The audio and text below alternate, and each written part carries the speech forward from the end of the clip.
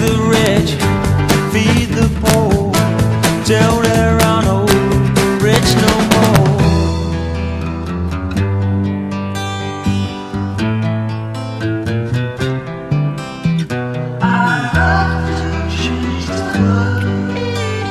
Well, I guess that signifies another edition of the Old Daily Radio Ranch with Roger Sales, your host, and it's the Thursday edition here on the People's Patriot Network. And it's interesting how the world works. Years ago, I've had this gentleman on before, and we've told the story. I don't want to belabor it too much, but Denis and my paths crossed down in Argentina up at Doug Casey's 2 times a year. He does it in the spring and the fall. Open house where international jet setters such as Denis can pop in there and go fraternize with all these other high flyers and have all these good times. Well, our paths crossed up there, and we've stayed in contact ever since. And what's interesting is yesterday after yesterday's show, and because I know Denis and his background, I knew there was a lot of information up his alley. At the end of the show, there's an email. Where are those links? So I shot you a couple of links yesterday afternoon after the program, and I was thinking before the show, because I finished listening to that Alan Buttles. I haven't finished quite yet, but I'm pretty close to the end. It's hard to digest in one setting for me. So I was thinking about that. I said, gosh, it'd be nice if Denis would call him before the show even starts. Boom, there's Denis. So what a joy to have my buddy Denis. Chris is along, and interesting times. How you doing, Denis? I'm doing fine, Roger. And I'm. You mentioned that Alan Butel. I did listen to the whole thing, and it was mystifying. Right up my alley. I've already tried to contact him because I'm working on a correlation. A correlation between the Jews and the Jesuits. Yeah. Well, I asked him if he had any information on that, but his thing was eye-opening. I just can't believe it. The correlation between these Zionists and the Irish Republican movement. Now, Denis, yeah. I got to ask you, and I'm so glad that you called in and you launched in on that, because I've been in these trenches for well nigh 30 years. And man, I'm not Catholic. I can't relate that way. But I've gone down and plowed deep in just about every furrow I've been confronted with. Okay, and never in all these years have I heard that information that I've heard on that interview, on that tape podcast, whatever Absolutely you call it. Mind-boggling, but it fits so well. It was a missing link. Yep. It really was. My grandmother grew up with Eamon de Valera, who he refers to in the thing, and I always looked at pictures of de Valera. He was the president of Ireland, and I looked at pictures of the guy, and he just didn't look Irish, and he looks more like what he really is, like he's a Basque, and his father was a Basque, and that's where a lot of this converso activity took place. Did they? When they did the converso thing, now this is interesting. Denis obviously is very well schooled, and to the point of when he retired from his dental career, when we met and subsequently, you take months off and go over like to Rome and go over there just so you can research the Jesuits. Okay, correct. So you're like the doctor, and he's dead now, and I can't. His name doesn't come to me. Chris will probably give it to me. That was out in California, that did the same thing. He was an orthopedic surgeon. He got the bug on this at some point and spent the rest of his life researching. I know who you mean. I know. I used to love that guy. Doctor, and I just can't think of his name. I was on his show. I can't remember his name either. I was on his show a couple of times. I laid my information out in front of him there towards the end. Anyway, to get to a point to find this kind of new information and to have it so validated, and here Denis and myself, and neither one of us, or Paul either, yesterday, have ever found any even thread to trace to this little cubby hole of treasured information. And like you said, you know what I've found, Denis, over the years is that if you're in a quandary about something and you're trying to figure something out and you've got a number of options that are possibilities, all of a sudden something will come out of somewhere and boom, everything just settles. It seems like it immediately, when it hits the table, all the other peripheral things that had not fit, they just go away and everything fits. We had that again this week, and we talked about it Tuesday, I think, with Daryl's comment that evidently came from True News from Doc, saying, well, how they got this Soleimani guy was they set up a meeting with him that they were going to talk about something else, and they didn't show up, but the missiles did. Oh, boy. Yeah. Okay? Now, when you lay that out on their table, doesn't that make everything make sense? Oh, yes. Okay, well, this is the same type of an effect. This information from this guy, Alan Buttles, and what he's covered in it. I mean, I'm just astounded at the machine gun, Gatling gun delivery of facts and astonishing pieces of information that this guy delivers in, what, an hour and a half? Yes, I was flummoxed. It was amazing. Just amazing. That's why I said, that's why I've already contacted him. I hope he calls me back, We'll see. Well, listen, I can tell you if he does not, I'll route you through Paul, okay? Because Paul's okay. That's the next one I want to listen to, is the show that he did with Paul discussing this one we're talking about now. Oh, did you send me the link on that? Or? I don't have a link on it. We can get it, though. Oh, I see. Okay. Yeah. Great. So anyway, yeah. Just fascinating and of such magnitude because, well, when you've been doing this as long as we have and you find something totally new that touches so many other areas. Here, example, where's the big tax haven in the world today? Let me think. I don't Duh. know. Yeah. Ireland. That's what they've been using for 20 years or more, running all this stuff through there. You've got all of these big tech headquarters that have settled in Ireland, Google, and all those. Okay, yeah, sure. Why? Absolutely. Why? Who isn't breaking away from the EU? Ireland. Yeah. Okay. Yeah. I mean, see all the pieces. Boom, boom, boom. All of a sudden, everything fits. Roger, I am an Irish citizen through ancestry. I did it through my grandparents. Yeah. And, so I've got a deep affection for the place, so. Well, yeah, everybody that I've ever known that went over there just fell in love with the place. My buddy, and the reason I was in Argentina was my old buddy from the record business. And he used to race dogs over there. They got quite a greyhound racing industry over there, too. And he'd go back and forth all the time to Ireland with his greyhounds. At one point, this guy had 250-something greyhounds in his backyard. Holy smokes.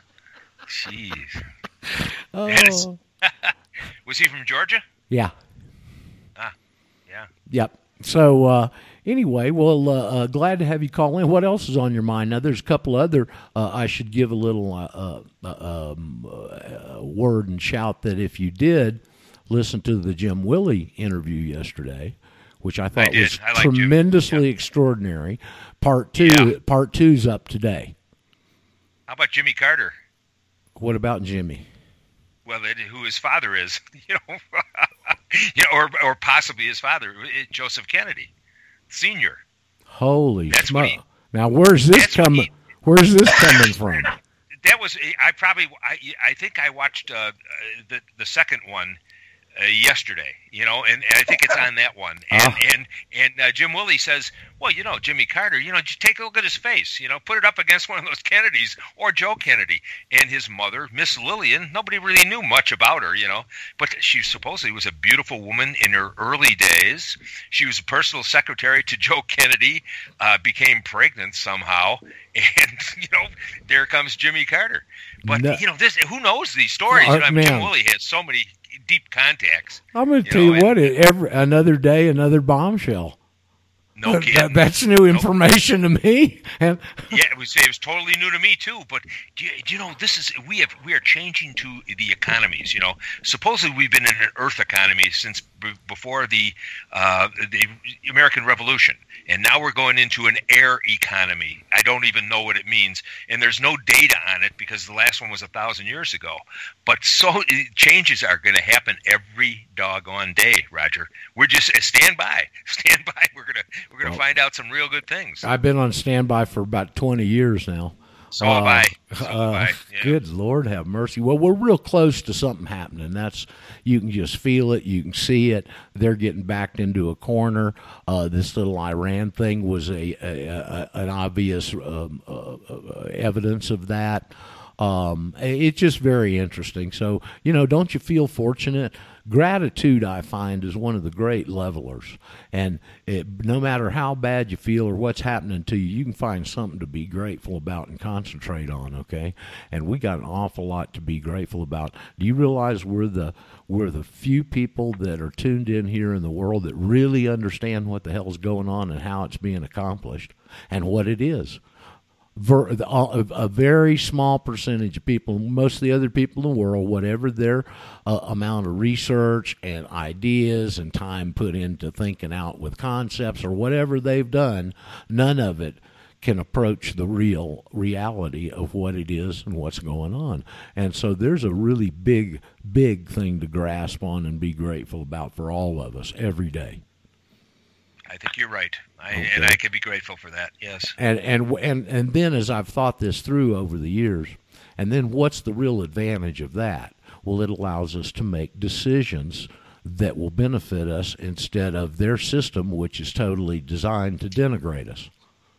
Yes. Impoverish and really literally suck out your essence through this interest mechanism. Yeah, I agree. Interesting. Couldn't agree more, Roger. In that Alan Buttles interview talk, he takes the origins back of this to 1290. Right. 1290. Now, the reason that particular time frame sticks with me is because many of our problems started in either 1285 or 1258. I get a little bit dyslexic about that. But it was, I think it's 1285, and it was a law that was passed in England called the Statute de Mercantoribus. Are you familiar with all that, Dennis? I'm not. No. Okay, well, this is the basis of all of the problems we've got today in their control. And what happened was, like maritime law? Yes, in a sense. Yep. Here's what happened. It's a very interesting story. It makes total sense. Now, this isn't my research. This was John's research. And he was writing briefs on it, gosh, back in the 1970s probably, maybe 80s. John stumbled into all this through a case out of 1855. And it's a Supreme Court case. It's still considered good law today by the Treasury Department because they cited it in an appellate case they were doing here a couple of years ago, Glenn tells me. And the case is called Murray's Lessee versus Hoboken Land and Development Company. Murray's, just like Irish Murray, Murray's Lessee. You probably put that in, it'd come up, okay? But in that case, a collector of the revenue at the Port of New York had stolen millions of dollars. I know, you find it hard to believe, but it actually was happening back then. And he had stolen millions of dollars, and what he had done was taken the money that he had stolen and went over and bought land in New Jersey. And then he sold the land to this Hoboken Land and Improvement, and then he died. And then they discovered it was done with stolen money, and it's over a tax case on this situation I just described. Okay, and what the Supreme Court case said, the Supreme Court said, we don't have any laws on due process tax law in our Constitution, so we have to revert back to the laws of England, the mother country. Okay? Now, the tax laws of the mother country took a fork in the road in 1285 with the Statute de Mercantoribus. And what had happened, again, no doubt, involves these Jews. Okay, because they're the merchants of the earth. Okay, it says it right in the Bible. Don't call me any names. And so, what would happen is English was under the England and that whole area, Ireland. They were all under the common law back then, the Anglo-Saxon common law, or by then the English common law, because the William the Conqueror had already 1066 come over and made the conversion. So they were into that conversion, that switch from Anglo-Saxon common law to the English common law, which the big difference there is it incorporated the feudal tendencies that were well established in the common law of Europe and brought them over to the continent of England, to the island where they had not been before. So that's a real big part of that very minute switch from the Anglo-Saxon common law to the English common law, was it incorporated the feudal system. All right? So up to 1285, in that period of time, and it's interesting, it correlates with this guy's mention that all of Ireland's problems started in 1290. Yes. Okay? These things are not coincidental. All right? And so what led up to the Statute de Mercantoribus, which means the statute of the merchants, basically. And so in the port towns around England and that island, based on the common law, when they can't survive just on the island. They got plenty of wool and oats and other stuff, but they need this, that, and the other from other places. That's why this commerce thing's so critical. And so in that process of commerce, the traders would come to the port city, let's say Liverpool. They'd come to Liverpool, they'd do a deal with somebody, the local English guy would screw them, they'd have to go to the old traditional way of going to a court, getting their case on a docket, getting in front of a judge and a jury, getting a decision, and then doing an execution if they wanted to get their property back, what they got screwed out of, and the English guys would have their buddies come up on the stand and lie for them. And so all of a sudden the traders said, well, I ain't coming back there anymore. So now you've created a real problem. And that's what the Statute de Mercantoribus was legislated to do. And what it did for the first time is it brought a Jewish merchant instrument called a Jewish shetar. S-H-E-T-A-R, it's a specific type of contract, and incorporated it into the English common law, but only in those port cities. So what would happen if there was a dispute? They were called staple cities because of the stapleness needs of the trade, staples, okay? And these instruments were called statute staples, statute merchants also. So if there was an outstanding debt in the town, they would go to the mayor of the town, and he was designated the mayor of the staple.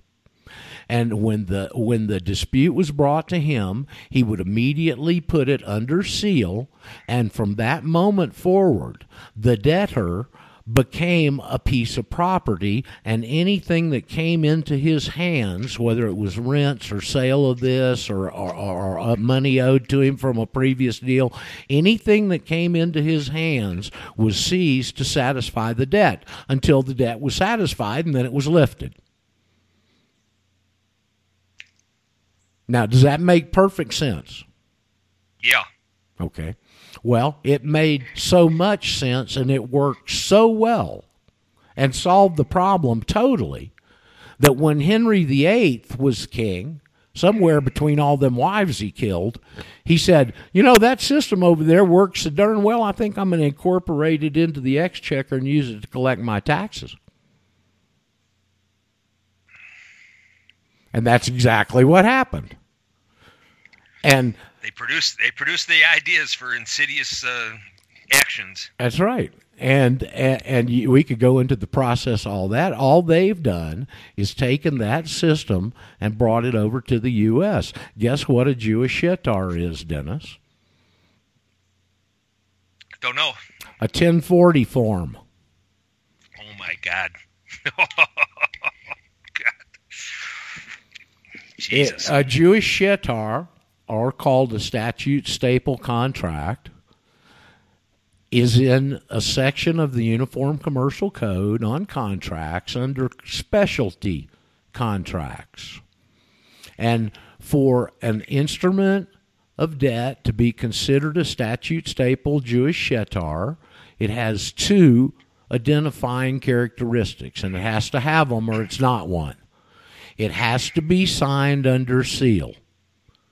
If you put down on your 1040 you owe them $5 trillion and send it in unsigned, they ain't taking it. They'll return it to you because it's not signed under penalty of perjury. That's under seal. Okay? And the other requirement is the contract has to have what's called a recognizance.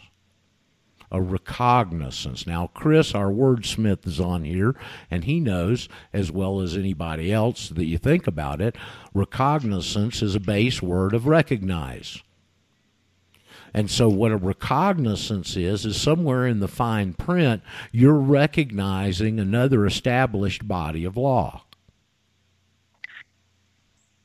In the case of the 1040, hold on, Chris, I'll turn it right back over to you. In the case of the 1040 form, what do you think the recognizance is, Dennis? I don't know. When you sign a 1040 form under seal, the recognizance is that you'll abide by all the acts and conditions of Title 26 Code of Federal Regulations. Hey, Chris, what you got? Well, I'm not convinced they didn't leave the S off of recognizance. It's a thing cognizing, race cognizance. I'm really quite, let's call it, pleasantly surprised that you brought Denis along today because I didn't bring him. He barged into the party. Came from my own volition. Well, we're certainly glad to have somebody with your experience, rudimentary connections to Ireland or Hebrew land, as the case may be. Yeah, no kidding. Well, I mean, you fit right in here, and your knowledge is great, and your experiences are different, and that's what's great about this program, is we bring all this collection of eclectic personalities together, and the program becomes exponentially more powerful by virtue thereof. And that stuff about Ireland and battle that brought forward, I mean, these things are colliding. This is the great revelation that we're talking about, when all things that's hidden will be unveiled. You're right, Chris, and it's another way Daryl put it earlier this week so well. We said the timelines and the event lines are converging. That's a real important concept to understand. Hear, hear. And that's what's happening to them. They've done everything through futures. They're controlling the present through the futures in the financial markets. And the future's running out on them. That's what's happening right now. People aren't buying the future anymore. They're not buying bonds. They're having to come in and supplant the auctions so they're not multiple failed bond auctions for the first time in the history of the country. The bond market is failing. And this is exactly, as we're in the wordsmith arena here, this is exactly what was running around in my mind, before the show this morning. I've mentioned it many times. What's the root word of bondage? Bond. Okay? I mean, isn't it right there in front of you? What's the root word of bondage? What are you, as a citizen of the United States or a resident of the scope and purview of the 14th Amendment, what are you considered to be? Property. If you're property, you can be collateralized. That's if you're property, you can be securitized and collateralized on the basis of bondage.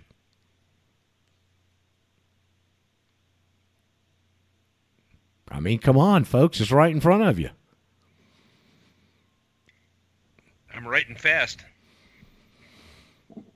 So it's all right there. It's an ingenious plan. I mean, as this thing unfolded to me personally through the years, and it'd be one little snippet at a time, you'd get just another clip of reality and the picture would get clearer, you know.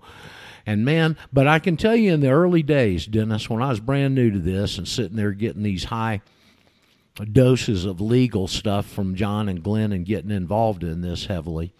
And I would just be amazed that they had been able to pull this off. But I remember the one point of those weekends, 30-hour seminars, towards the end, John would go over and pull up Revelations 18, and he'd go through Revelations 18. Have you and I ever done that before? Not with me. Okay. Well, this is instructive, okay, because, boy, it nails you, all right? And if you go to Revelations 18, it says, Babylon, O Babylon the Great, has fallen, and the merchants of the earth wail, so they can no longer sell their merchandise. Okay? And then it has, and you hear this quoted a bit, but people don't know where it comes from. This is one of the rare places I can point to that I know. It's Revelation 18. It says, come out of her, my people, come out of her. Right there.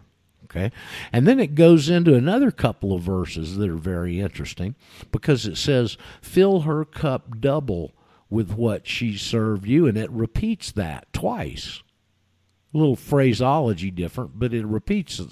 And so what those, fill her cup double with what she served you. Well, who's supposed to do that? Well, right there, right there it tells you there's a remnant. And a remnant executes a remedy. Pardon the pun in there, it's intended. A remnant would execute the remedy back to our legal basis. And what's the remedy? We're supposed to serve her double. It says it right there. Okay? So I call those the remedy verses. And then it goes down a little bit, and then there's a listing of about 20, I counted them one time, 21 or 22 different items. And it's the items that are listed that are causing the merchants to wail because they can no longer sell them. All right? And it lists off your gold, your silver, your frankincense, your ivory, your this, your that. And it's 20 of them or more. And the very last one, Dennis, and bodies and souls of men. Ooh. Now, I would make this general statement. I doubt if anybody can refute me on it. They can't buy and sell you if they don't own you. Yeah, yeah. And that, buddy, if I wasn't interested, I was overwhelmed up to that point. But at the end of that lecture, I damn sure understood that, and it hit home.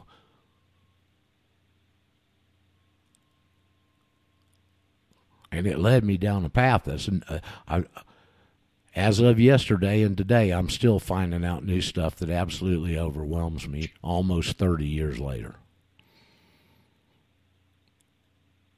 That's how deep this is now. It's an exciting time to be alive. Still waters run deep. Isn't that the cliche? Yes. So, interesting. Well, good. I like to get that information out there, and I'm glad I had the platform to do it today with you here, Dennis, and the rest of the audience that may not have ever been exposed to it before. But the origins of what we're talking about, and this came from this Alan Buttle's tie-in between this and why the Jews showed up in Ireland. Why did the Jews show up in Ireland? Because in 1290 they kicked them out of England. And they just went up to the adjacent country and went into these remote areas. And from around the 1300s, they've been establishing themselves pretty well, and they've done a damn good job, I find out. Well, it's not a mystery, Roger. You know, the Pharisees, these were the terrors of the sea because they were the pirates that terrorized the sea and preyed on the merchants, the merchants, haunted by mercenaries. This is not a surprise because they were the seafarers that went all around the world and preyed on the unsuspecting because they would always fly the flag of whoever they were wanting to invade and take over. Yes, sir. I remember hearing Eustace Mullins say on a video or in person that they were what we call historically the Phoenicians. that they morphed in.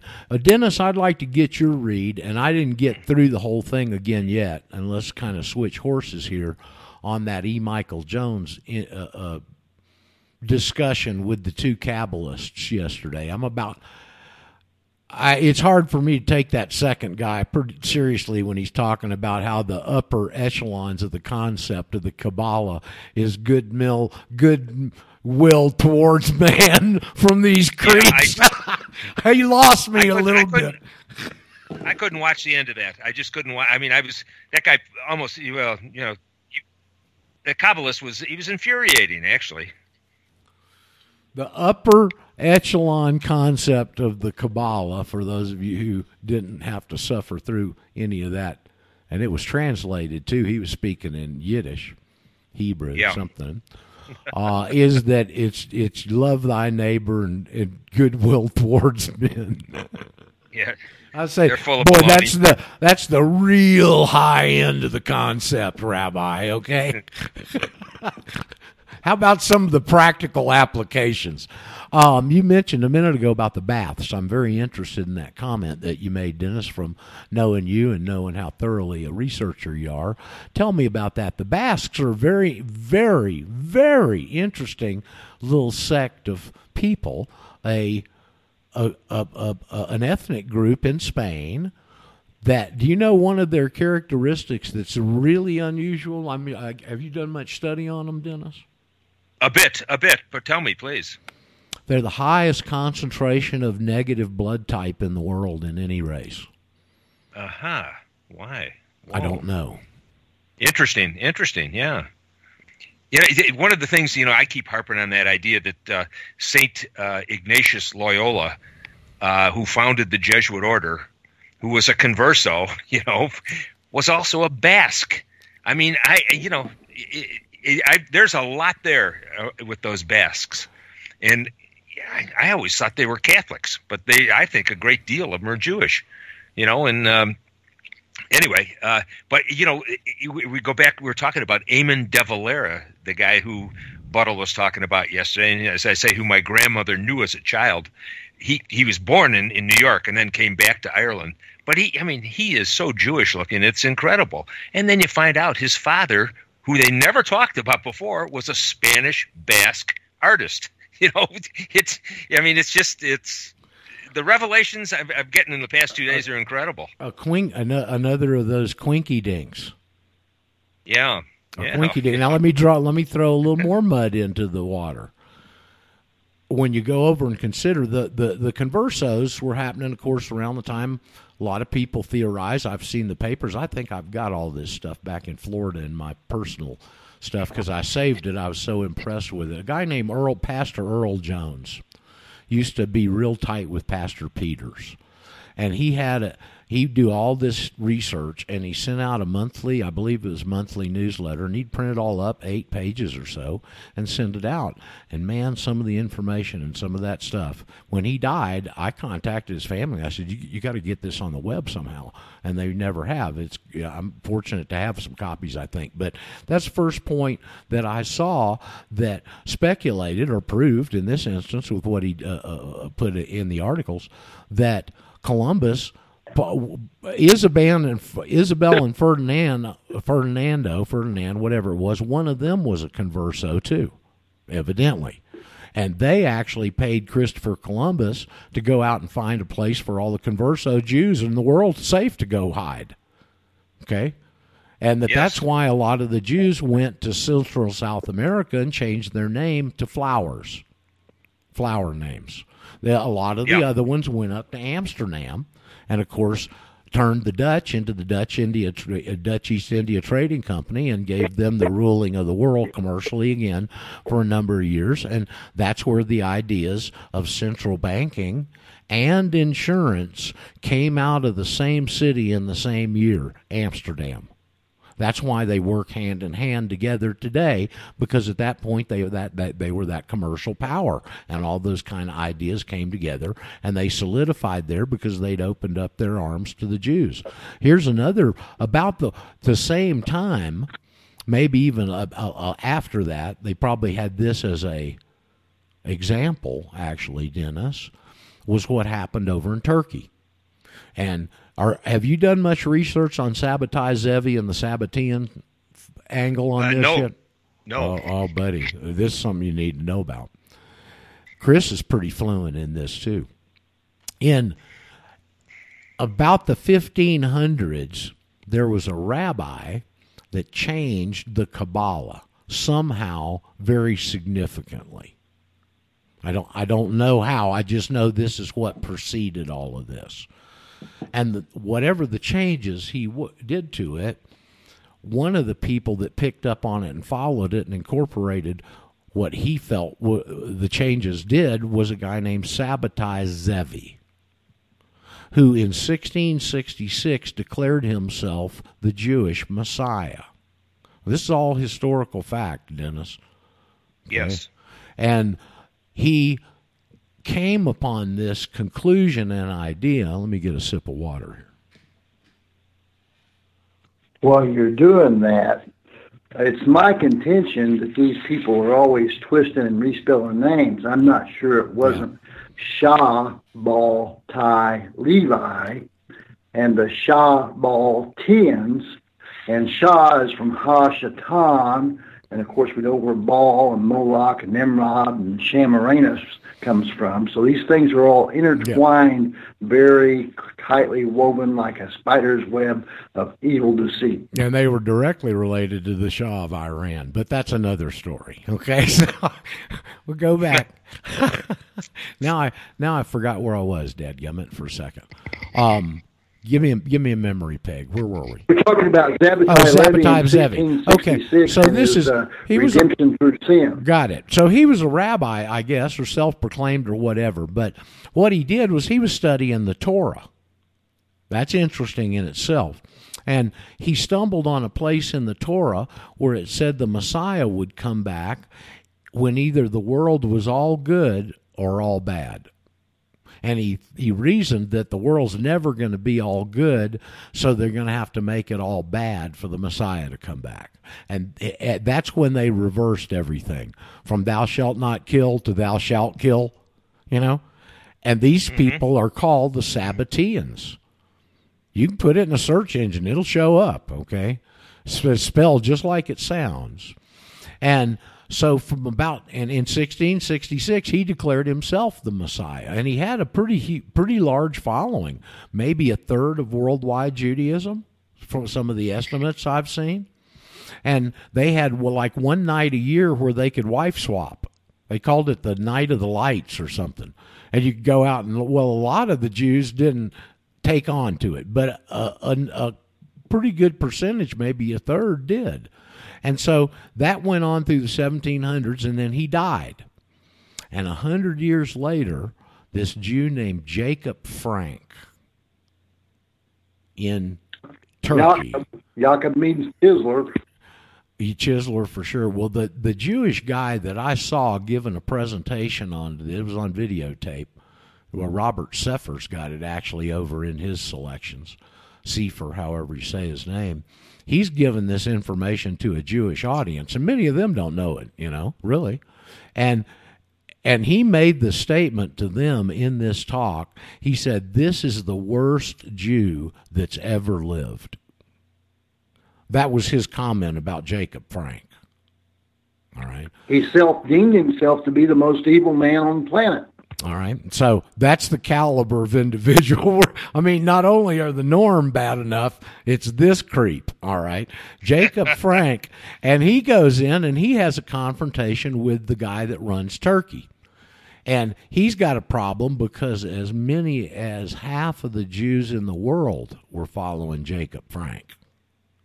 He had a huge following, evidently. And went to him, again, just like Spain, said, "You're either going to convert or I'm going to kill you." And so they got a lot of conversos over there, too. And they call them the Donby.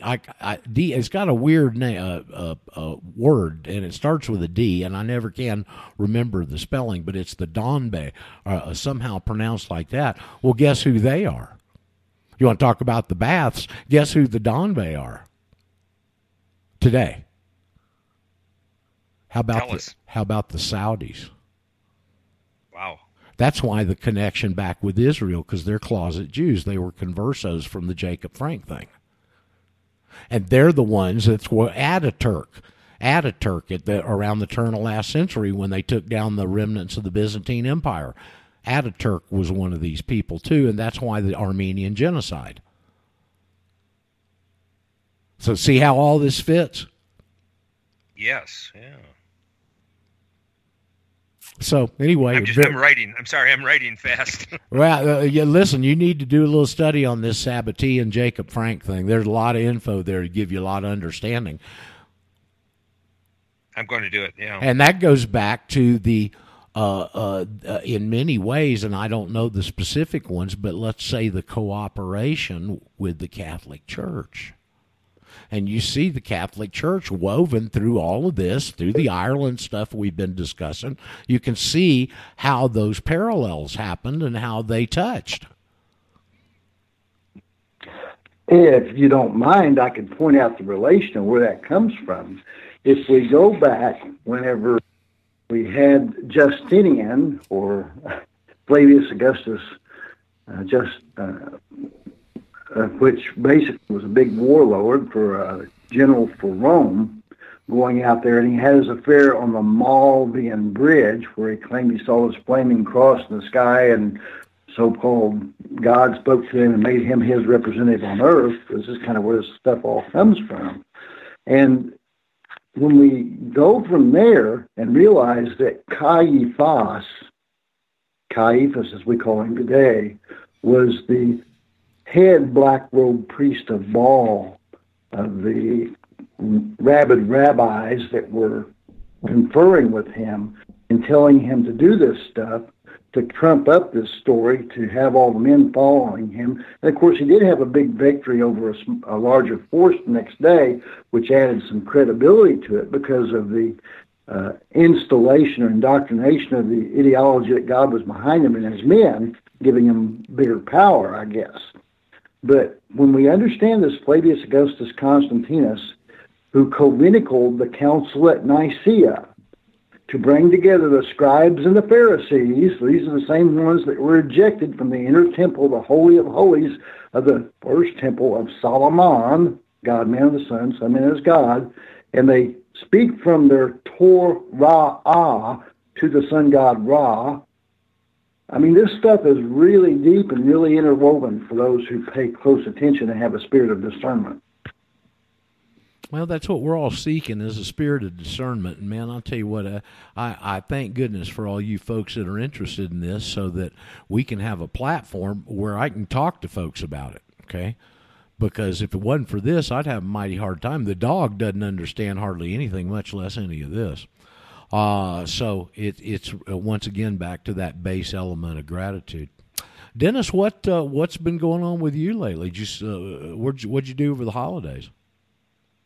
I went down to Sean's house in Florida. He went to Spain, so he gave his house to me and my family. So we went down there. Yeah. Okay, cool. You know Sean. You yes, met Sean over the phone. Yes. So we had a great time. Well, listen, I've met several of Dennis's children, not personally, but on the phone in the span of our Dennis and my relationship. Well, I think one more interesting than Sean, as fine a young man as he is, okay, is your daughter and the relevance to the audience here on what she's been doing ever since I ever first talked to her. So why don't you give us some background on that, because this is pretty cool. Well, her name is Courtney, and she's leading the fight to and writing the laws so that we can grow hemp again, commercial hemp, industrial hemp in this country. And because it went by the wayside, with William Randolph Hearst, and his greed. And so these new laws are being instituted so we can, there's thousands of uses for hemp. And she's trying to bring that to pass. She's been pretty successful. How many laws has she? Now, keep in mind, kids, she's an attorney, okay? And don't hold that against her. It can be used for good. Yeah, that's right. She's the only one I like. And she literally writes the laws, goes to the states, does the lobbying, gets the bill introduced, and gets it passed. How many states has she been successful in? Well, I don't know if I know them all, but at least Oregon, Wisconsin here, where I am, South Carolina, Alaska, and I can't remember the other states that she's been involved with, but quite a few, Roger. She's had success. Well, listen, getting the whole attitude changed to the point where you can get legislation through to change the demonization of the poor old hemp plant. I mean, just a poor old plant is the one that's gotten all of this damn demonization this long, since the 30s, you know? Yes, exactly. I mean, exactly. The Henry Ford's first cars, the bodies were made with hemp. The engines ran on hemp seed oil. I mean, you know, on and on. Cloth. The Constitution's written on it, et cetera, et cetera. I was watching the other day. I love Antiques Roadshow. You know, I've just always loved that program. I've been watching a bunch of the replays from England. England had 21 years of it over there. There's a bunch of them on YouTube. And you just see the most interesting things on there, you know. And I was looking at some snippets of these high-value things that people have found from in the American Roadshow just yesterday. And one guy up in Nashville stumbled in a thrift store on a rolled-up copy of the Constitution on hemp paper. There's only 200 of them. Found it in a thrift store. Holy smokes! Okay, sold it for I don't remember how much it sold for at auction, but he didn't have to work for a while. Amazing, huh? Yeah, it's uncanny, man. I mean, really. The best one, and I was watching this one live when I was in the States years ago, was this guy brought in this blanket out in Arizona, and it was my grandfather used to know Comanche or one of these Indian guys, and he gave it to him. It had been laying in his bedroom on his chair, and he had it in his car, I think, for a while he was sitting on, you know. Damn thing is worth $750,000. Jeez. I mean, I love those kind of stories, man. Hey, you know, let me tell you another thing I thought was interesting for me. I know two doctors here, friends of mine, who put in hemp this year, and they brought a crop in. And so I went and helped them harvest it just a few miles from where I live, and I had a ball doing it. I mean, really enjoyable. And you know, another thing with hemp, you plant hemp, and it cleans up the land. Yes, it does. It takes all the impurity. Yeah, it's talk about God-given. Well, you know, this is a gift from God. You know, you know, Dennis, that statement is way true. Okay, hemp is the only plant in the entire plant kingdom, to my understanding, that has a male and a female species of plant. Did you know that? I don't know that. Yeah, but I bet you're correct. Yeah. Okay. I don't know much about. Yeah. Very interesting. I'll look that up. I'll have to look it up. Yep, very interesting stuff. Hey, can I ask Chris, when he was talking just a little while ago, he said Justinian, but I think he was talking about Constantine. Weren't you, Chris? Yeah, Constantine the Great. I misspoke. I think you're catching me on that. It's Flavius Augustus Constantinus. Yeah, good. I just want to make sure. Thanks, Chris. And of course, you know, they realized obviously that the religion's the opiate of the people. Oh yeah. And as I told you one time, Dennis, as I was first figuring this stuff out, trying to understand, and even though I didn't know what I was doing at that point consciously, I was looking at big picture stuff. And so, as you're thinking about, let's say I like to do these what if situations. What if we're a group of guys sitting around old lecherous money lending bastards here 200-300 years ago? Go, hey Dennis, man, let's take over the world. You go, oh yeah. Dennis goes, oh yeah, I know we can do it. We'll do it through central banks. Well, there's only a couple of central banks in the world 300 years ago. Yes, and they were in Europe. But there's a Catholic Church in virtually every country and every city on the face of the globe at that point. Which one do you think they used? Yeah. Yes. Yeah. The largest corporation in the world. The other thing is, to take the same scenario, a couple of lecherous old Edomite bastards sitting around thinking about how you're going to take over and control the world, you would not, I wouldn't think, go start with a clean slate and say we're going to build a system. And this, and if we do this, it'll control that, and if we do this, it'll control that, because they could never take into consideration all the unknown contingencies that may come up. They don't know technology, they don't know developments, they don't know anything, right? And if those come up and they don't have a way to deal with them, then their plan's defeated, right? Now, in that scenario, wouldn't you, as opposed to looking forward with a clean slate and building a system to do this, wouldn't you go back in history and look at the systems that were existing over thousands of years where virtually almost all of the contingencies have ever come up, and you do already know how to deal with them? You'd take those systems, make minor changes, and put them into action to accomplish what you're trying to do in the future. I mean, it's the only thing that makes sense, but you can't, I find, go and talk to people on that level, because common sense, in case you haven't noticed, Denis, and audience, is not too damn common anymore, I find.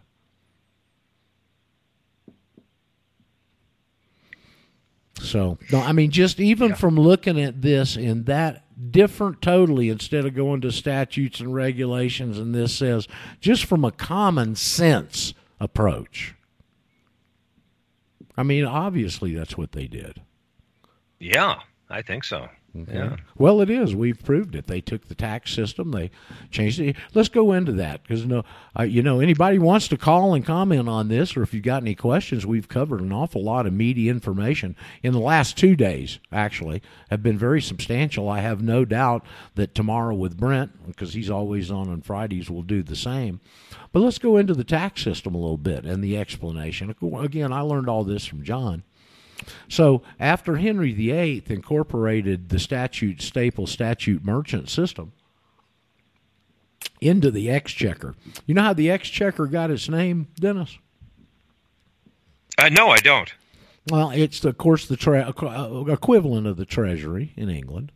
And when the king would go out to collect his taxes, they would take a big checkerboard cloth, and they'd find a table somewhere and set it up and put that checkerboard cloth on it, and that's where everybody would come to do their tax business with the Treasury, with the exchequer, and that's why it's called the exchequer. Okay? Interesting. And so when he incorporated the system into England, English tax law, it was a little different. It was based on this statute de mercantoribus, statute staple, statute merchant system that had worked so splendidly for them and corrected their problems. And so what would happen is, in the exchequer, they had a council, okay, and then below it, they had an office. It was called the Office of the Pipe. Literally, the Office of the Pipe. And between the council room above and the Office of the Pipe, there was a pipe. That's why they called it that. And they would take any assessments or tax judgments that the council had decided upon, and they would throw it down the pipe to the Office of the Pipe, and there they'd entered it on the assessment rolls. Okay? And so it was a voluntary system, and so what would happen is, if you owed taxes, you could come in and do it and get that taken care of. And the king, if they thought that you weren't paying, quote unquote, your fair share, what they'd do is they'd send one of these little investigating groups out. And they'd go out and talk to your neighbors and all the stuff the IRS does today. You know, what kind of lifestyles he living and all that kind of stuff, right? And then they'd come back after gathering that information, and they would compile a document and shoot it down to the Office of the Pipe, saying how much they thought you owed. Now, here's where the difference starts. At that point, if you did not agree with the assessment, you could challenge it. And you could challenge it, but back then England was under the common law. So if you challenged the king's assessment, you had to go to a court of common law and judgment by your peers. And it was only when it went through that process that it was then given a judgment and declared and put on the rolls. Okay? Now, how they changed that is that's the exact same system we've got today. All right? Except that you don't get a common law jury, you get a tax court. And if you want to go to tax court and challenge the assessment, you have to file the action, which makes you the plaintiff, which shifts the burden of proof to you. So they've taken the old system, they've changed it to advantage them. Surprise, surprise. And that's the system we have today based on a document called a Jewish shetar. Now, Denis and audience, don't take my humble opinion here. Okay? I have a document that you can refer to get a very scholastic opinion of this. Now, you may not be able to read it and pull all the things we've talked about here today out of what you read, but all the history's there. It's over on the right side, Denis, of my website, sovereigntosurf.com, and it's called an article from the, now this is right up your alley, Denis. It's an article straight out of the Georgetown Law Review. Aha. About as Jesuit as you can get, right? You're not kidding. Okay. Yeah. Well, it's an article out of the Georgetown Law Review, and it's entitled How the Jewish Shetar Invaded the English Common Law. I've got to read it. Yeah. Okay. And it's Very written good. by a Jewess. This was published back in the 70s, I believe. It's written by a Jewess named Judith Shapiro.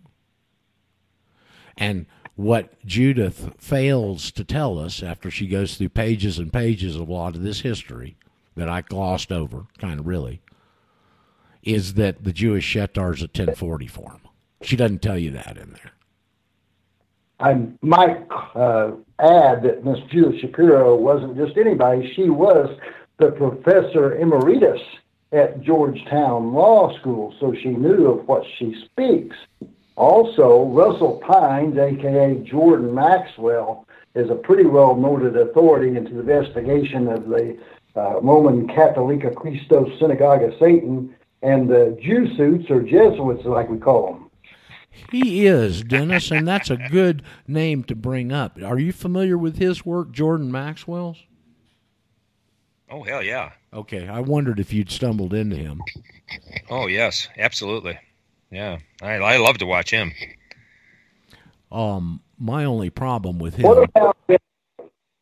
What about Mr. Astrotheology? I'm trying to pull his name out. He's a real strange-looking guy, but he's a serious investigator into the Roman Catholic. He lives right there in Rome.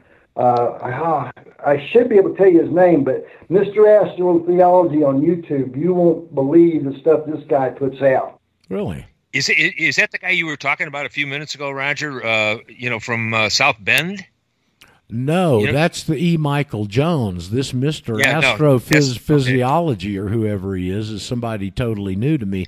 Tell us a little bit more and repronounce Chris, that, tell us more. Chris, please.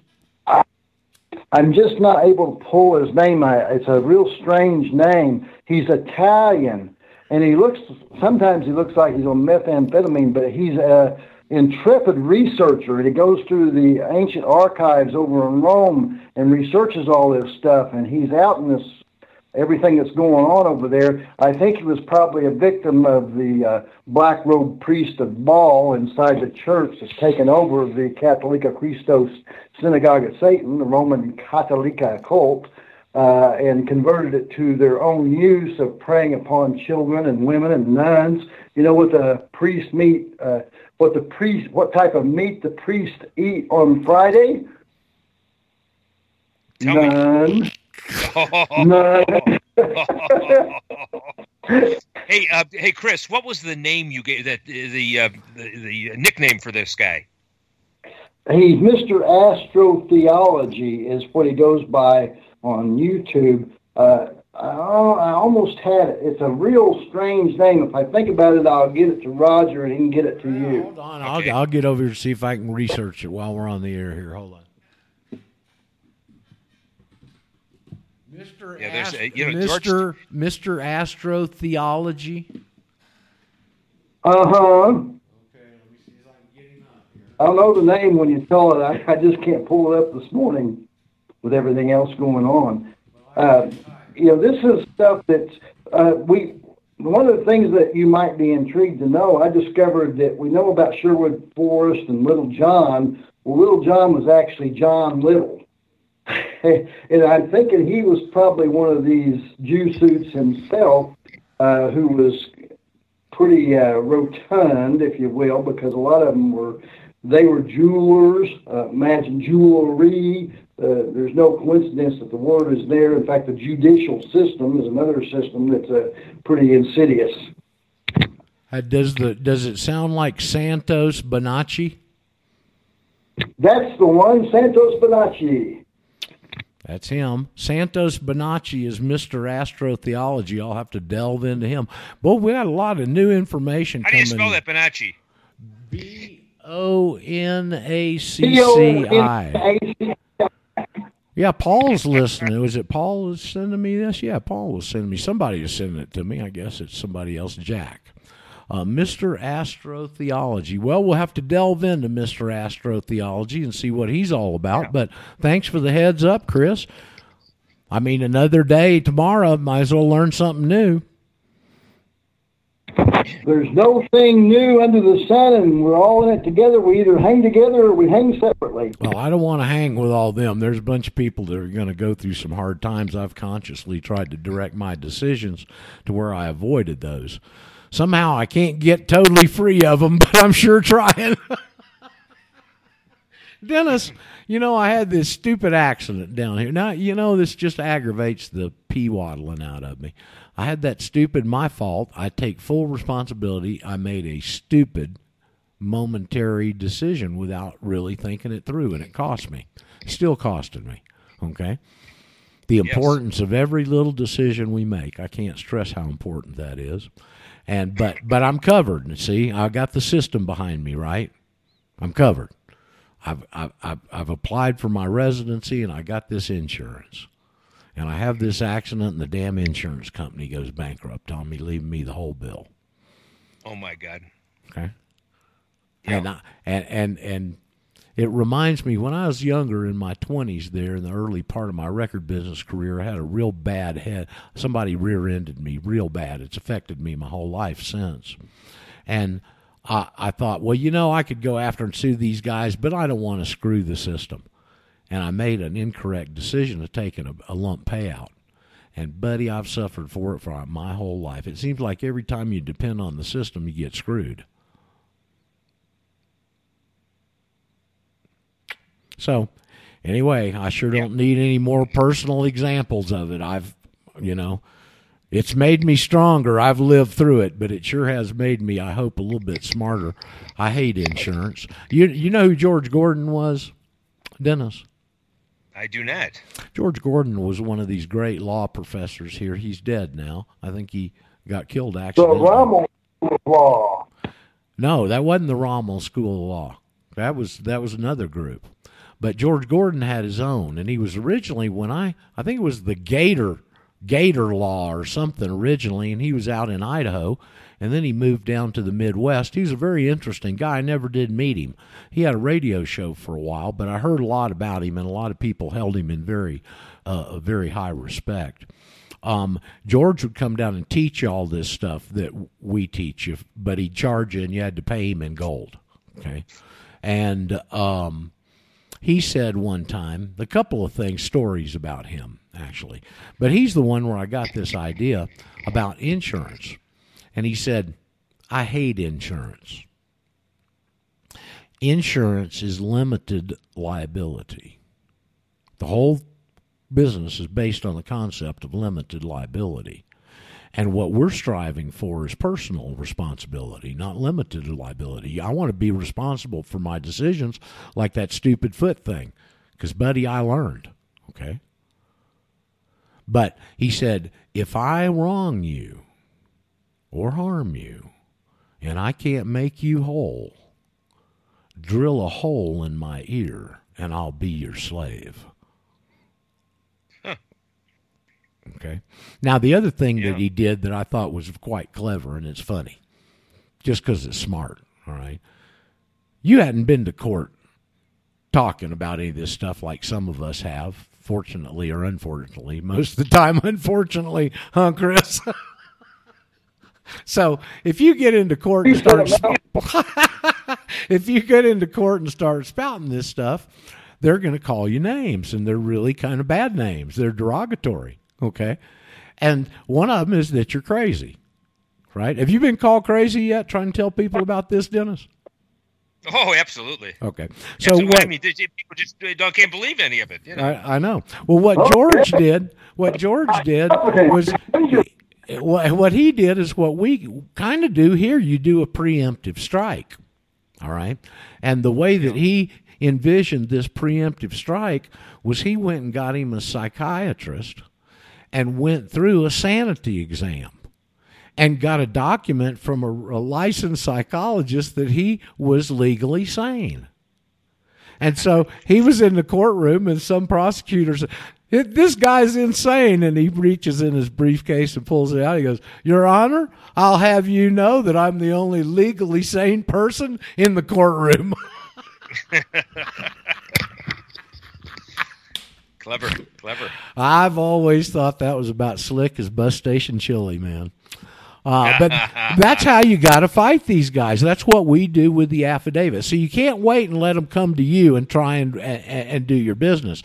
You got to figure out what's going on and preemptively go in and cut off their fraud before their fraud can envelop you. Yeah. It's the only way it works, man. And that's why it works, is because it's based on fraud. And we put it into a document. They can't rebut. They can't. Hell, I got it in their own words on their own document on their own website. Have we talked about that, Dennis? That little thing? Chris is the one that, look, I've seen this thing for years, but I'd never sat down and read it. And I got some guy. Please, tell me about it. Yeah. Well, no, I got some guy here about a year ago, and Chris had just. Well, I don't think these things are quinky dinks, all right? But Chris had just sent it to me and forwarded it to me in an email, and it had just been within a recent day or two, and it was right there, and I remembered it, and it was on my mind. So at this point, I had a listener that wanted to get me into one of these email explain this to me, because they're scared to call in on the radio show, which is the platform so everybody can learn, all right? Right. And so I take that, and it hits me that I can show him what he's asking in that form. So I get on the air and open it up and start reading it carefully for the first time, or pre-reading it, okay? And if you I want you to go to, you're in front of your computer right there, Dennis, right? I am. Travel.state.gov. Travel.state.gov, and it should be the State Department website.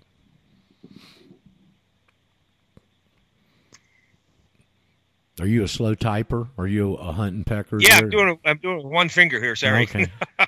You know it's what? coming up now, but it's slow. You know, my daddy, when I was in the ninth grade in Alaska, my daddy made me take typing. I wish mine did. I fought him. We argued about it tooth and nail. I don't know why. That's where all the girls were. All right. Yeah. But in the ninth grade, I could type 65 words a minute. Good. And then I never messed with it for 20 years or more until computers came along.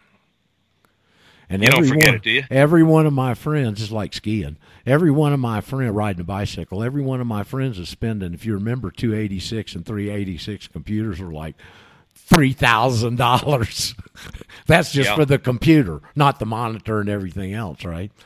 And upgrades were coming along fast, and they're having to shell out all this money to get the newest, hottest computer, and they can't even damn type.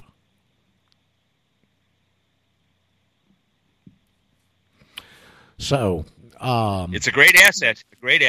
What was I explaining to you?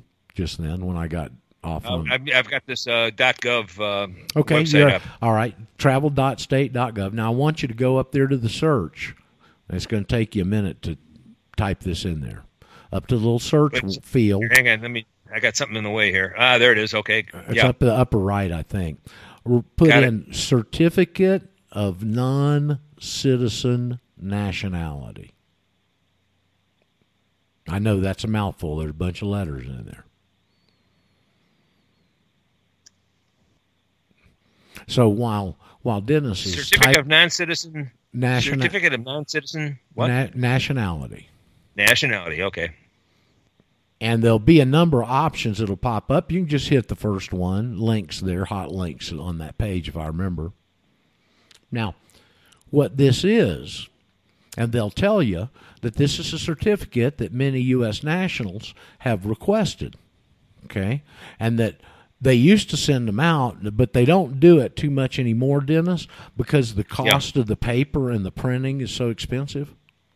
Uh-huh. You know that's a very valid consideration. So that's right. What they're doing is they're telling you about that there's a difference, okay? Because not all pigs are equal to others. All right? And so in this document, they're having to explain who these people are, this citizen, non-citizen national. All right? And because this is where all the goodies are hidden. What they've done is hidden the original state citizenship and called it a U.S. national and stuck it in American Samoa because all those rights are still in effect over there. So see, they hadn't changed anything. They've altered it, veneered it, and hidden it. They don't have the power. They're not all powerful to be able to do these things. They have to do it like this. So have you got that document up? I do. I want you to read the first sentence of the third paragraph. Would it be the certificate of non-conviction? No, there's no convictions here. This certificate of non-citizen nationality. Oh, okay. I've got to pull that one up then. I didn't do that yet. I mean, I see. Yeah, I've got to. Okay, let me pull that up. Okay, I got it right here. And you want me to go to the third paragraph, you say? Right, and just read the first sentence, first few words. As defined by the INA, all U.S. citizens are U.S. nationals, but only are relatively. That's all you need to read. That's it. Okay. All citizens are U.S. nationals. Now, if you did continue reading, what they would tell you through subsequent paragraphs and the rest of the one you're in is that these American Samoans are different because they're non-citizen nationals, which means they do not have nor can they acquire birthright citizenship. What's birthright citizenship? That's the identifying nomenclature from the federal government for 14th Amendment citizens. Because your rights, your civil rights, come from birthright citizenship. This is what all the anchor baby stuff is based on. Okay, but they're telling you that they have this category of non-citizen national, but they can't be U.S. citizens. So to be able to accurately tell you about them, they have to give the dialectical comparison. And that's what you read. According to the INA, that's the Immigration and Naturalization Act, all U.S. citizens are U.S. nationals. That's what it says on their own document, doesn't it? Mm-hmm. Yes. So they just don't tell you that you're presumed to be the U.S. citizen and not the U.S. national. But they're telling you they both exist and everybody's got that. It's right there. Yeah, yeah. And we want to be the U.S. national, correct? Well, now, I can't make that decision for you. Most of my folks want to be, but, I mean, that's up to you. See, this is an individual pursuit, and it's voluntary. It is voluntary. You can volunteer out. You would think that you've got a model where you volunteer into something, but because it's all based on dialectics, they've got it set up where you have to volunteer out. And that's what you do with the affidavit. That's correct. Yeah. And never in 10 years has there been one bit of blowback. They did for a while. When they realized they were going to get hit with a few of them, they started sending out these bluff letters. Okay, and they're very easy to overcome, and we've never sent a rebuttal back that wasn't overcome to my knowledge, and never have I had one person get a hold of me and tell me he had problems because he'd done this. Never, in any instance, in any way, shape, or form. That's a pretty good track record, 10 years. Yes, you're not kidding. I asked you the question, that's what I want to be, but, the thing that you're espousing, that we're not under the 14th Amendment, correct? Well, we don't want to be under the... Well, I wouldn't think that you want to be, but Dennis, there's a bunch of people that want to be and would want to be. Yeah. I'm just trying to get the words correct for me. Can I chime in a little here? Sure, man. Yeah, man. Well, what you're reading comes from Title 8, USC, Section 1101, Parent A, small a, Parent 22, Parent capital B exclusively. That's 8 USC 1101, small a, 22, capital B. Hike. And then there's a section 341, I think, that you were just reading from the Immigration and Naturalization Act, but you didn't read the rest of that. It says all Americans are U.S. nationals or something to that effect. I don't remember the exact words you used. No, it says all, according to the INA, all U.S. citizens are U.S. nationals, because they have to make that statement because they got to tell you how the American Samoans are different. Indeed. Okay. But when you go on to read it says, but some U.S. nationals are not American citizens. That's correct. And that's the American Samoans. And others that choose to elect, pursuant to Vattel's Law of Nations, their personal selection of political status. And this is an important case that you'll want to write down because it's a very strange sounding one. It's URTTTETEQUI or TTQI versus D''RC 1835. Now, let's stop. Let's just stop for a second right there. This is one of those wonderful gems and nuggets that somewhere along the way in the early days, some listener sent me totally unsolicited that tells it all, Dennis. This case is from 1835. I've never been able to pronounce it, quite frankly. I don't even try anymore. Urtiki versus what? What was the last one? D''RC? I think it's D with a hyphen, ARCY. Oh, I got it. Okay, yeah. Okay. D''RC, yeah. And that's a Black Irish name. Okay. It did deal with a Black Irish guy. So that'll even give you more reason to look into it.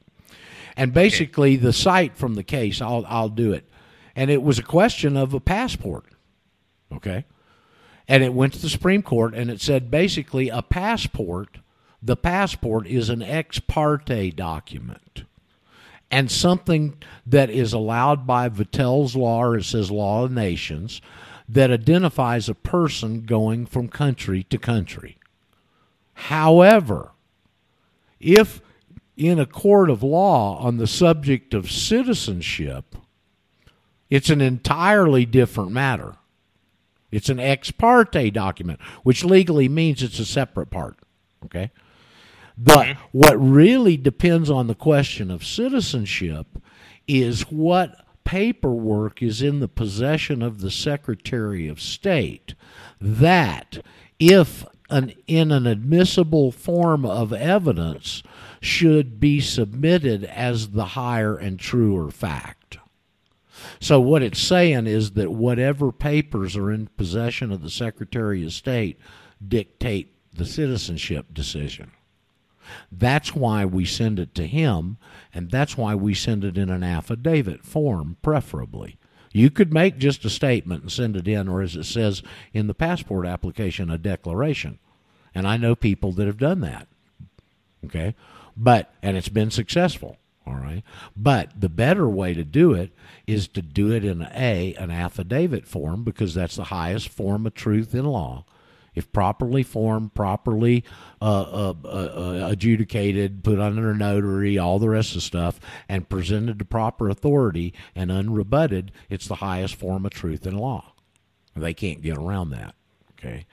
And so you do it in an affidavit form A, and I always suggest that you do it in the negative person. In other words, most of our Patriot guys have done all these thousands of hours of study like Chris is, where he can quote off all these parentheses and stuff, all right? And they know it like the back of their hand, and they want to exercise it. And so they get on there, and by God, I'm going to tell you who I am attitude, right? Yeah. Well, anytime you tell somebody and make a statement, it always leaves you open to rebuttal. Okay? So what we always try and get across is to do it in a negative form, because it's almost impossible to disprove a negative. So you don't go in telling them what you are. You go in, there's only two options, okay? They make a whole bunch of money and pay them a bunch of money in big retirement to make these kinds of decisions that are so important. And I'm going to tell them I'm not one of them and let them figure out what the hell I am.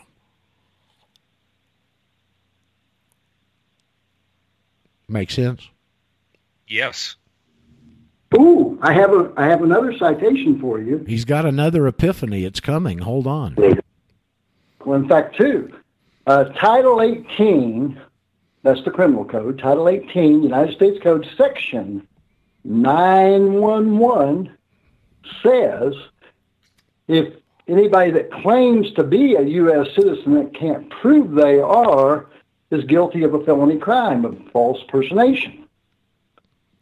And you can't prove you're a dead corporate fictitious entity because the U.S. citizen, small c, was created by the plenary power of Congress. You can prove you're one. It's also, you can prove you're one real easy, Chris. Show them your birth certificate. Yeah, okay. Or you could retire your birth certificate. I'm with you there. But remember the case Downs versus Bidwell? Yes, we discussed it this week. We talked about the great dissenter this week, as a matter of fact. Very important. The opinion at the bar is, and others say, that there may be two forms of government in this country working in parallel. The two-hat system, as it's known. Are you familiar with that case and that particular guy? It's very interesting, Dennis. It's another one of these situations where a loyal American saw what was happening, but he didn't understand what they were doing. But he was blowing the whistle on them setting it up. Are you familiar with that? I'm not. Okay, this happened back around the turn of last century, and it was when we were taking in all these possessions around the world. You know, the Philippines, the Spanish-American War, and the aftermath of all that. Well, my law teacher told me, it showed me, one of the possessions of the U.S. is the Guano Islands. They literally have a territory called the Guano Islands, all right? But in that, there was a lot of cases that were coming to the forefront because of all that activity, and they lumped them all together, like the slaughterhouse cases with the 14th Amendment back in the 1860s. They kind of did the same thing. They lumped them all together at the court, and they call them the insular cases, INSULAR. So you can go search that up. There's other ones, but the one that particularly interests us is the one Chris was just referring to, and it's called Downs, D-O-W-N-E-S, Downs v. Bidwell, B-I-D-W-E-L-L, best I remember. And most patriots go in when they start reading law stuff, and they'll go in and read the decision, but they never read the dissent. Okay? And the dissent is many times where the real truth and jewels are. All right? And this is the case in Downs v. Bidwell, and the dissent justice that was on the court for some 30 years, I think, Chris, right, is Harwell, H-A-R-W-E-L-L, right? I think it's Harlan, but I could be corrected. Okay, well, anyway, his nickname among the justices up there was the Great Dissenter. So he wrote a lot of very powerful dissents. And this is one of them. And in this case, Downs v. Bidwell, his comment was just what Chris was saying, and he addressed this to the court. It's in the dissent. He said, gentlemen, what we have here at the bar is two forms of government. One is based on the monarchical, the regimes of Europe and their tyranny, and the other is based on our Constitution. So he saw it, see, way before. This is at the turn of the 19th century. They didn't pull the trigger on this thing until 1933. But that's a real, I wish I had the site. I don't have it right at hand, and I've lost it. Yeah. But, boy, it's a really eloquently put way of saying, here, there's red flags here. Somebody's trying to pull something set up to pull up the wool over our eyes. So there have been people that saw it along the way. I'll tell you, somebody else that saw it was William T. McFadden. He saw it in black and white in colorful flashing neon, and they killed him for it. Yes, yeah. Oof. On the fourth try, by the way, he escaped 3 of them. So anyway, interesting stuff. Got a lot of good ground meat, background, real factual stuff covered today. I really like that kind of stuff where I can get on here and show you where this stuff comes from and how it developed into the monster. The beast of Revelations is so it's called in the Bible that we experience today.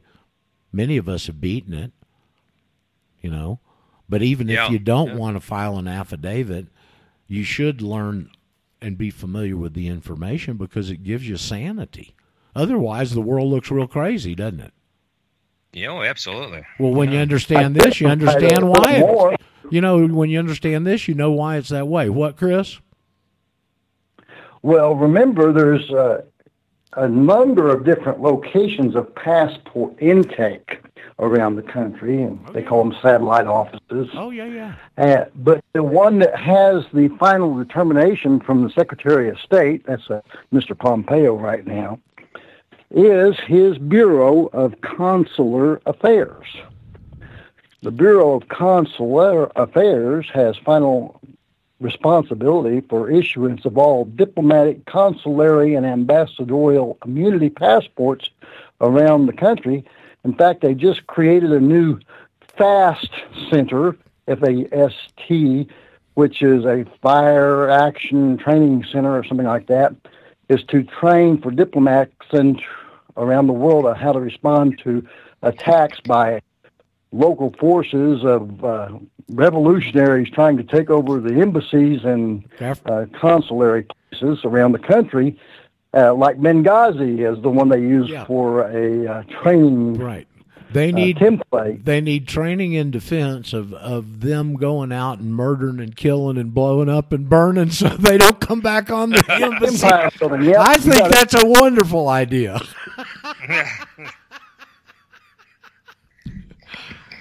Oh, it's a Mel of a Hess. It's a Mel of a Hess, kids. But this is poured in the storm for you. If you don't want to file the affidavit for whatever, maybe you're scared, all that kind of stuff, that's okay. You can be scared. But at least you got some sanity. Now, the other part about this that's so positive and has been, well, I can personally say I've felt it and gone through it, and I see some of our students go through it too, the ones that take this seriously, is the empowerment process. Because if you really look at it, Dennis, with this system where you literally don't have your God-given rights at birth, you're slipped over into this system where you're considered property. Well, would you say that's becoming unempowered? No. No, it is. They're birthing you into slavery from the power you should have had from God. You become unempowered. Okay. You become unempowered from birth. Now, what they do to put the icing on the cake, that big cake with 7 layers, all that sweet cream cheese icing, right? Well, to put all the layers of icing on there, what they do is bring forth the administrative state.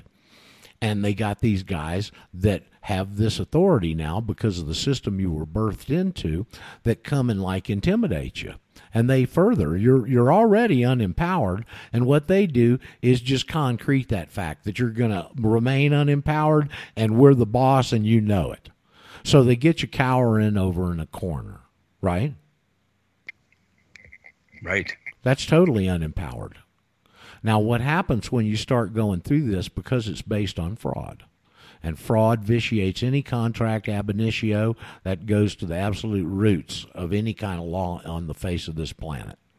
Fraud's not allowed. It's a no-no. Okay? And this is also very interesting now that my friend Tom Schramm came up with one day on the air when he used to call in and get with us occasionally.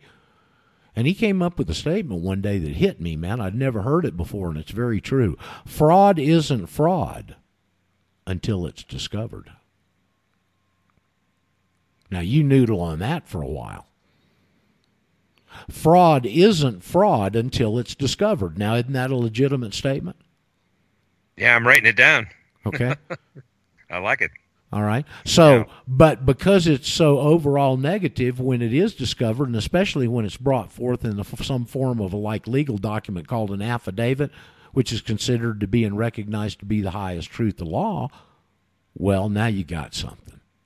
You got a real sharp arrow right there in your quiver. All right. And so now when you start learning this, you're skeptical. I understand that. You've been totally unempowered your entire life. Okay?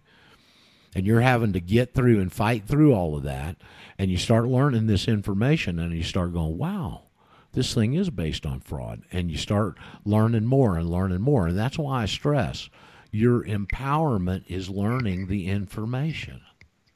This is what overcomes the unempowered position you are in. You learn it's based on fraud, and you learn the facts, and every time you learn one more, every time you untie one of those knots in your mind that's been tied there with a dialectical opposite definition of a word, you get a little more slice of consciousness. Okay? And so every time that happens, you become a little bit more empowered. And it's just a self-replicating positive loop. And Daryl's trying to call in. I'm going to call him right back and hook him up because, honestly, of all my students, Daryl, I think, and I can see this in him over the years, that's why it's so important, is I can see it, and I can see what I've personally been able to experience and now think through, analyze, and define where I can tell you about it, but now I can see it happening in others too. And that's what this is a re-empowerment process to the rights and the empowerment that you should have gotten at birth that were stolen from you through fraud. Isn't that right, Mr. Darrell? Que tal, amigos? Yeah, buenos dias. Oh, hola. Yeah. Hey, I've been trying to catch a lot of this. It's really good. While this was all going on, I had animal control out here getting rid of a stray dog, so I've been kind of spotty, but I had to listen to the replay. I love it when you go over, you and Chris and everybody go over these old cases, and what got me excited here was the insular cases. That tells you what kind of a geek I am. Oh, he's talking about the insular cases. Oh, this is exciting. And you kind of, that's right. I have a pocket protector and 2 pencils and 3 ink pens. I'm a geek. And so I like to call it, I enjoy combat, but I like mind-to-mind combat. It's great, isn't it? How about this statement? Yeah. And you get in with these people that fit this statement. In the battle of wits, you come unarmed. Dennis, I don't know if you've probably heard Daryl on before, but Dennis is from up there where you were hanging around, Daryl, for a while. He's from the Chicago area, Wisconsin type stuff. Oh, yeah. Yeah, up there with the fibs. Yeah. The fibs. Yeah, right. Dennis was a big-time dentist up there in Chicago for a number of years, had a pretty illustrious clientele, I believe. I used to be a fib. Now I'm up here in Wisconsin. Much better. Yeah, you're a cheesehead. Good for you. Yeah, cheesehead, absolutely. Good for you. Yeah, right. Tell me the Hey rest there of, now. what's the Sure, rest of my that gosh. quote? What's the rest in the battle of Sure, wits? by gum, don't you know? Oh, in the battle of wits, you come unarmed. Yeah, okay. That's a pretty good one. That slices right to the bone there. Daryl came up with a good one the other day. It's been mulling over in my head all week since you mentioned it Monday or Tuesday. How did 2 planes knock down 3 buildings?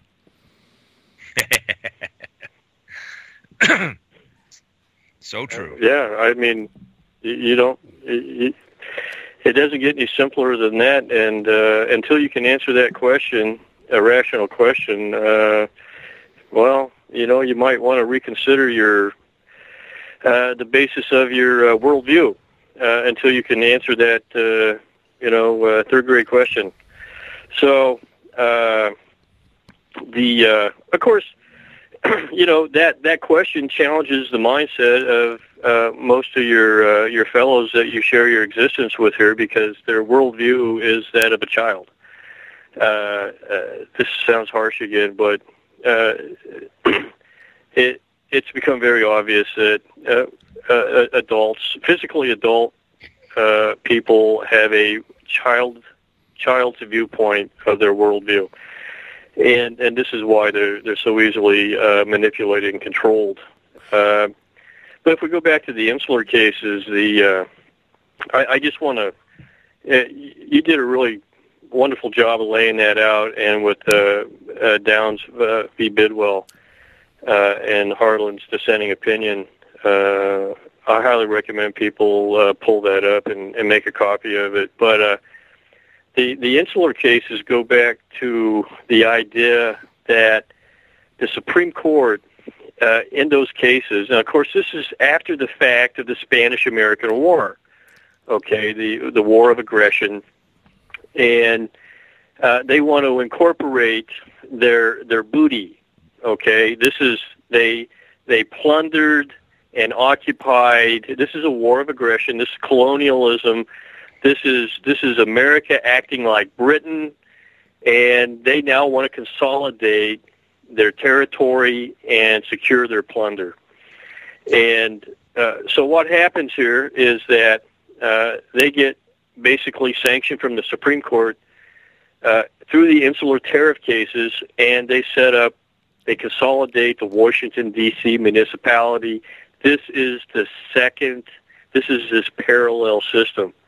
Okay, it actually rides on this point, and D.C. is a foreign city-state municipality, and they incorporate this into their federal territories and possessions of theirs, not America, of their United States, and they are the oligarchs and the owners of that, and all those subject to that. What's interesting, and this is exactly the peril. It's what's going on. Yeah. Let me give Dennis a little background that you dug up, Daryl, because we were talking about it on the air one day. Now, this American Samoa territory is very unique. Have we talked about that before, Dennis? Yes. Okay, well, you can find us Daryl that got up in the middle of the night when he couldn't sleep one night and got on the web and started reading newspapers and stuff over there from American Samoa. If you commit an abortion in American Samoa today, they will try you and convict you of murder. Wow. Okay?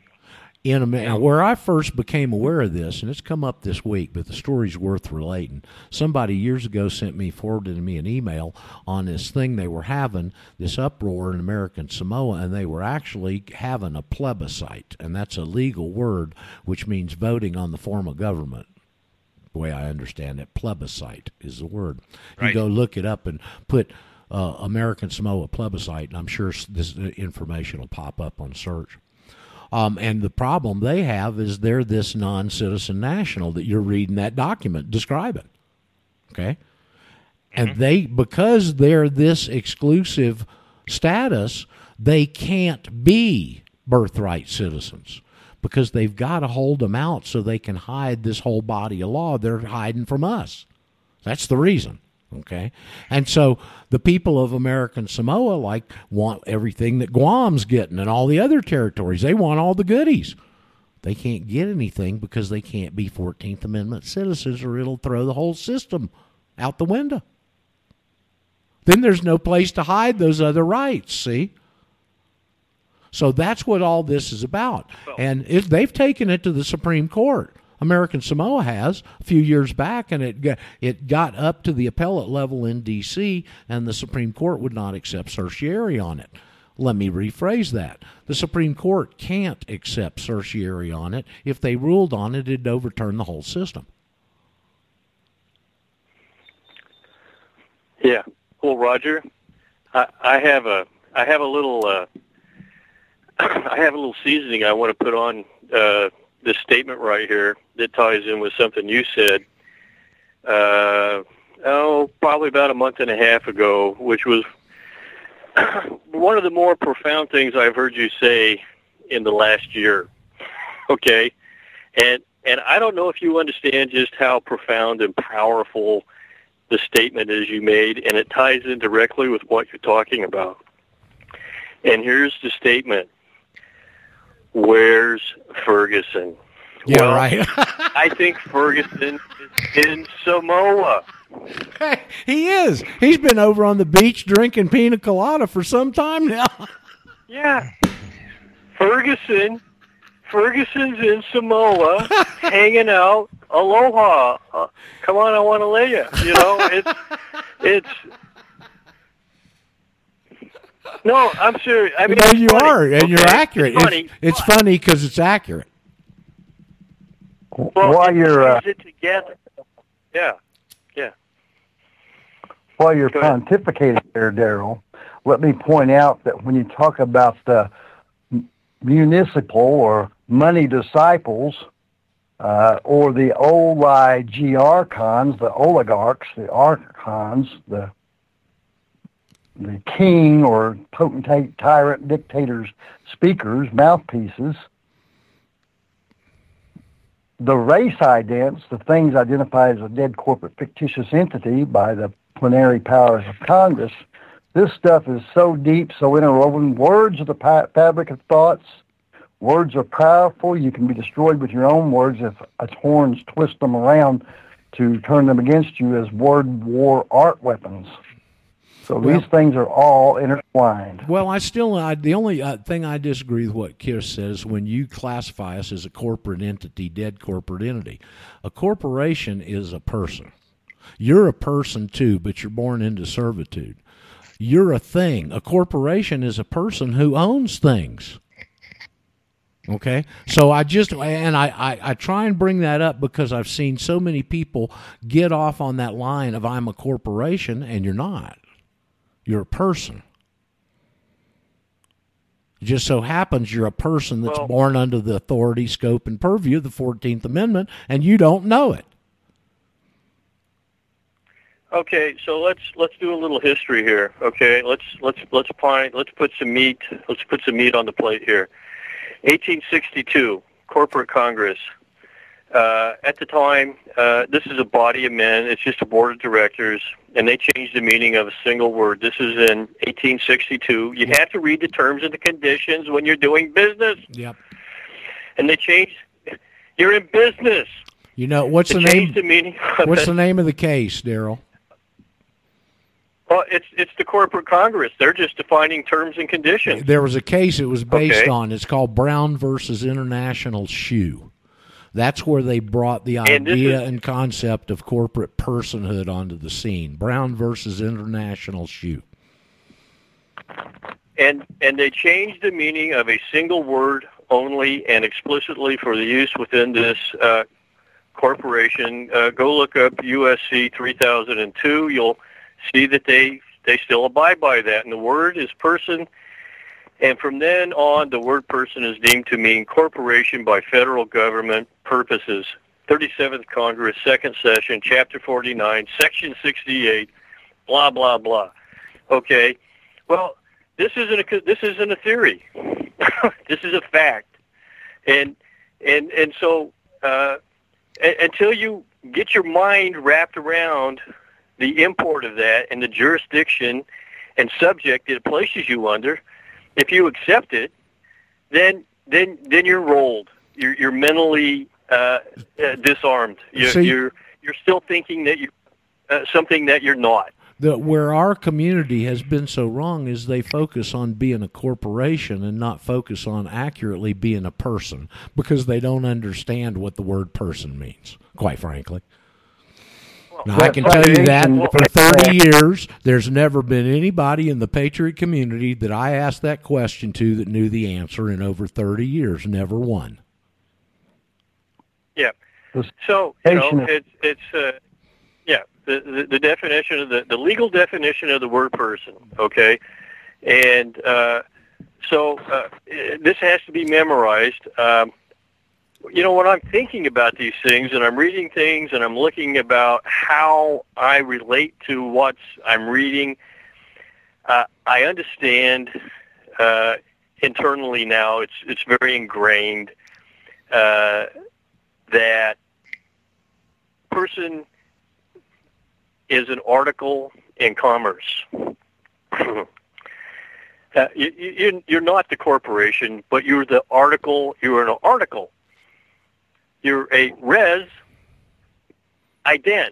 In that capacity, you are. Now, once you file the affidavit, you shed that, and you become the other person that receives your rights from God and to whom you owe your duties. Now, see, Dennis, this information is so critical to have total control over. All right, so if you file the affidavit and you're not tied into the system anymore through residency, which is the big landmine. All right. So if you're not a resident of Illinois or Wisconsin anymore, and you file that affidavit, where's your residency?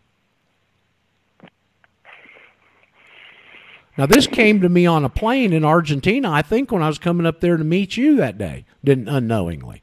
Because on the plane, they give you all these little things they want you to sign, put all this information, answer these questions, and give it back to them, right, at the end of the flight. And one of them is, what's your country of residency? And I'm going, well, I'm illegal in Argentina. I've disavowed my residency in the U.S. I'm not a resident anywhere. And that's what started me thinking about this. And so as I got down the line a little bit, and I thought, well, now that I know this R plus D equals R, and I'm getting my rights from God, and it's wherever you get your rights, you owe your duties, that's the legal relationship, then I guess my residency's heaven. So once you file the affidavit, you're a resident of heaven. Now, how cool is that? Yeah. Yeah. Legally. You're just sojourning here. So if I take a minute and just do a little Chris here, just a little Chris. No, I'm not taking Chris's thunder. That's impossible. But if you take the word resident and you break it down, and you can do this, Dennis, easily online, Black's Law or a legal dictionary, and break it down. You go look up res, R-E-S. Res is a thing. From the Latin. It doesn't say it's a man. It's a thing. You are accepting the presumption that you are a thing, and then if you look at ident, well, that's the identification of the thing. The identity of the thing. And that's why. Are you a resident? That's why you can't be a corporation. Yes. That's why you can't be a corporation, because you're a thing by the very nomenclature of the word resident. And you are that article in commerce. So you are a commodity. You've been commodified.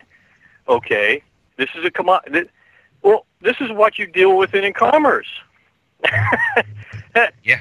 These aren't contradictory statements. I'm trying to provide practical coherency in breaking these things apart like this. This is coherent. It is. It's a very good program. Last 2 days have been excellent. Now, I have yet to be able to say Happy New Year to our good buddy Robert, who just joined us. So Happy New Year, Robert.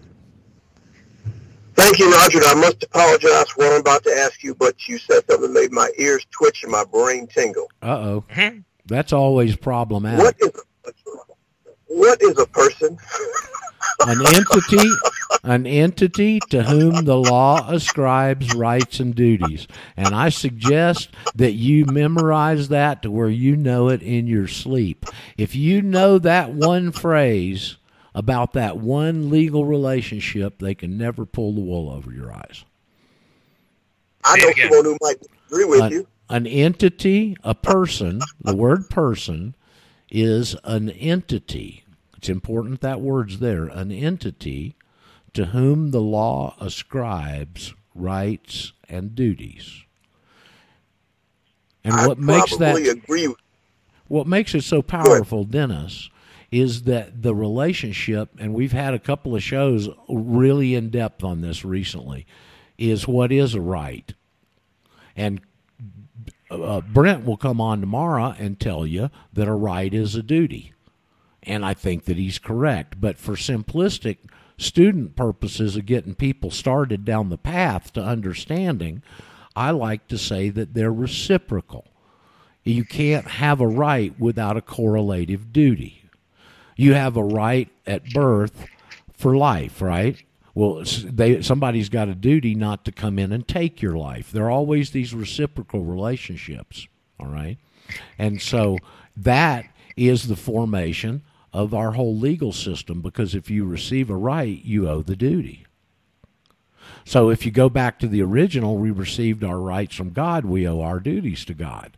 The way they circumvented that is you receive your civil rights from the federal government at birth, therefore you owe them all the duties, such as taxation, such as agreeing with regulations, because now you're susceptible to man-made laws, because you're a thing, and all these things, and they all fit together, and it all comes from a very simple formula, and that's R plus D equals R. And I'm going to tell you, the world revolves around that formula right there. R plus D equals R. And that stands for rights plus duties equal remedies.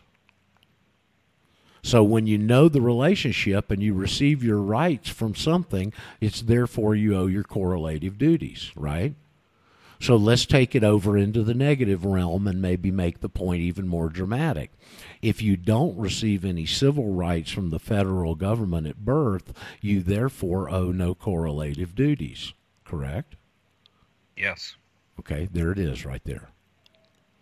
I cannot stress how important it is to have total command of those concepts, R plus D equals R, and how you come up with the legal, accurate definition of the word person. Because you see, what I heard for 20 plus years up there is I'm not a person. That's the Patriot community's standard response. I'm not a person.